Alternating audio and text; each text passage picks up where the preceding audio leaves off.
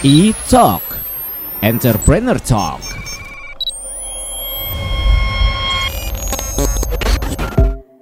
Halo Pop Lovers, ada Abizaki lagi kali ini spesial di E-Talk, Entrepreneur Talk yang memang selalu spesial. Setiap episodenya punya tamu-tamu yang akan kita ajakin ngobrol tentang sebuah bisnis. Nah kali ini ngobrolin tentang apa nih? Kita pasti excited banget nih karena pasti pada suka nih. Kita kenalan dulu deh, ada Mas Bagas Pratama dari tim Mitologi. Betul nggak Mas saya nyebutnya? Mitologi. Betul, Mitologi. Ya? Halo Mas. Halo. Gimana kabarnya? Ya, makasih sebelumnya udah diundang ke sini.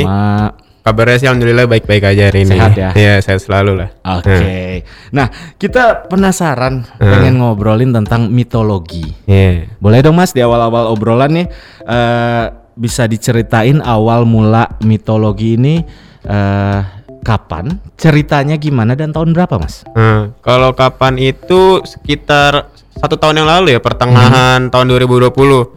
Nah awalnya itu emang karena gue orangnya suka fashion ya. Nah iya, jadi gue mencoba untuk kayak kenapa nggak bikin sesuatu untuk ngasih apa sih biar yang lain bisa pakai tes fashion yang ada di gue gitu. Dan gue merasa happy aja gitu ketika karya gue, dalam arti produk gue dipakai orang lain terus di jalan papasan gitu. Jadi merasa kayak bangga aja gitu. Nah, for your information Pop Lovers, Mitologi ini adalah sebuah brand distro kita nyebut ya.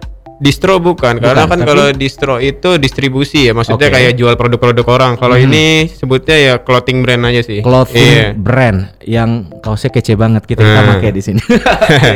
Itu 1 tahun yang lalu. Iya, 1 tahun yang lalu. Berarti konsep bisnisnya memang murni kayak clothing brand yang menjual langsung ke pembeli gitu ya? Nah, iya, bisa dibilang kayak gitu. Jadi emang kita produksi, jadi ngebuat produk langsung dijual apa sih tanpa ada. Selama ini sih belum menitip ke retail ya, karena kan masih fokus di online aja karena masih baru juga. Oke, nah kalau kita bahas tentang unique selling point dari Mitologi ini sendiri, dari apanya nih Mas Bagas?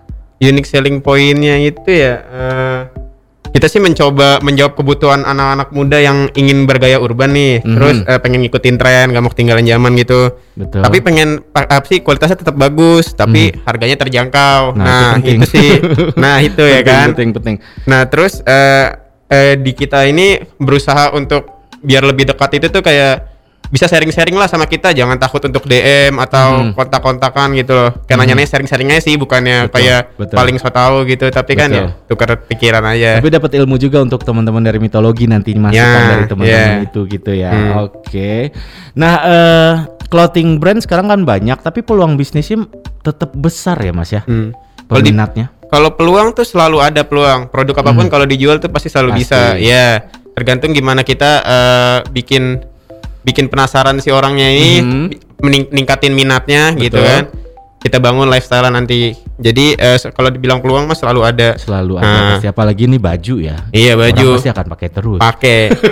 Karena kan masuk dari kebutuhan primer juga ya, kayak sandang, pangan, papan itu kan. Iya. Tapi kalau di Mitologi ini hanya kaos ya mas ya? Ya untuk saat ini kaos, tapi kedepannya kita mau produksi aparel yang lain sih, kayak ada jaket, keren tuh pasti. Gitu-gitu. Keren. Dari atas sampai bawah lah gitu. Nah kalau clothing brand memang cenderung lebih ke anak muda. Kalau target marketnya sendiri ke umur berapa sih mas? Kita target marketnya itu umur 18 sampai 25 lah. Untuk wilayah demografisnya kita saat ini ngincarnya ini ya pasti kota-kota pinggiran aja, suburban gitu. Jadi nggak terlalu fokus di kota besar. Oke, jadi luas juga ya karena banyak tuh umuran 18 sampai 25 gitu. Oke, 1 tahun nih masih awal banget perjalanan Mitologi. Dari awal Mas Bagas dan teman-teman di Mitologi, tantangan apa sih Mas yang paling berasa banget dalam menjalankan bisnis ini, dan gimana tuh Mas Bagas sama teman-teman menghadapi tantangan itu? Tantangannya sih yang pertama kan karena emang baru juga, jadi kita sambil belajar juga gitu kan. Maksudnya jadi suka nemu-nemu tantangan baru yang kita nggak duga di awalnya gitu. Apalagi pas pandemi gini kan minat orang untuk beli-beli baju tuh cukup menurun ya, karena kan mereka juga nggak bisa jalan-jalan, nggak bisa pamerin fashion mau mereka. Kemana, gitu. Nah itu jadi orang sekarang lagi fokus ke ini kan, apa sih, beli kebutuhan makan gitu. Cuman ya tetap aja kalau dibilang fashion itu tetap penting, karena untuk punya pengaruh lah first impression orang kan. Iya dong. Apalagi kalau sekarang ya bisa aja kalau nggak bisa pergi kemana-mana kan buat diposting di sosial media. Iya, bajunya kan bagus loh. Iya, kebutuhan OOTD ya. Iya, OOTD. Nah, setuju. Mas, ini menarik banget. Kita break sebentar ya. Iya. Abis ini Pop Lovers kita akan balik lagi bareng Mas Bagas dari tim Mitologi. Stay tune. E-Talk, Entrepreneur Talk.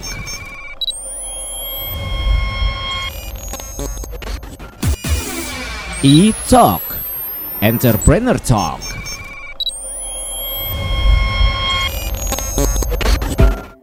Oke Pop Lovers, lanjut lagi yuk. Masih ada Abizaki nih bareng Mas Bagas Pratama dari tim Mitologi. Kita lagi seru nih ngebahas tentang clothing brand Mitologi yang kemarin di untuk Kru Pop FM juga support nih. Emang setuju, saya setuju.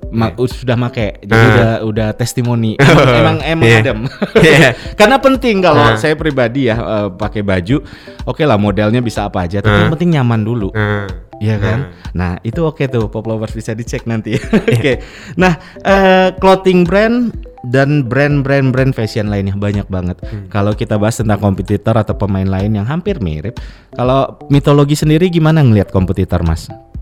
Kalau dibilang kompetitor mah emang banyak banget sih. Apalagi kan kalau kita lihat di sosial media iklannya tersebar di mana-mana dong yang jelas. Tapi kita nggak mau ambil pusing sih. Maksudnya yang kayak nggak mau mikirin fokus untuk mikirin kompetitor, lebih mending ngabisin waktu untuk fokus ngembangin si brand ini gitu. Setuju. Iya, pandangan lurus saya lah, masa kiri kanan gitu. Iya, bener. Yang penting kualitas tetap nomor satu, akan dicari orang. Nah, kita ngasih ciri khas kita nanti. Nah, itu penting. Kalau strategi yang dilakuin sama Mitologi untuk menghadapi pasar itu gimana, Mas? Strategi kita ini ya, apa sih? Gunain iklan-iklan sosial media yang itu mah udah pasti ya kan, untuk biar calon konsumen juga merasa lebih dekat juga sama kita kan. Terus info-info yang kita sampaikan juga lebih nyampe. Kadang kan ada yang sebenarnya percaya nggak percaya, sebenarnya di luar sana tuh banyak ya sebenarnya yang butuh produk kayak kita. Cuman mereka nggak tahu kalau ada kita. Nah itu pentingnya iklan ya kan, persebaran yang luas itu, ngeluasin jangkauan. Jadi ya diharapin sih benar-benar kita nih, produk kita ini cocok ketemu sama orang yang pengen gitu. Gitu sih. Berarti memang itu juga menjadi salah satu promosi di sosial media di ya. Instagram pasti ya. Instagram. Oke. 1 tahun perjalanannya masih baru banget untuk sebuah brand. Kalau ditanya target atau goals ke depannya Mitologi pengen seperti apa sih Mas Bagas? Goalsnya itu nanti kita pengen banget ya ada buka toko offline gitu. Jadi nanti bisa juga jadi distro juga. Jadi kita nampung produk-produk orang ya kan. Dari situ kita juga secara nggak langsung ngebuka peluang usaha orang yang ya kan, lapangan pekerjaan. Kita jadi apa sih? Jadi bisa nampung orang-orang yang pengen jualan. Nah, tapi kedepannya kita juga pengen bikin ini event kayak semacam bazar gitu ya. Tapi di bidang clothingan ini. Buat apa tujuannya? Buat ngebangun community base ya kan. Kalau udah ada community base-nya, ada komunitasnya, itu akan mudah jadinya. Yes, setuju. Nah, ini Mas Bagas dan kayaknya tim-tim teman-teman dari Mitologi orang-orang muda semua lah. Ini pasti pendengar Pop Lovers yang lagi dengerin kita banyak juga nih anak-anak muda yang kadang mau mulai bisnis tapi nggak tahu harus apa.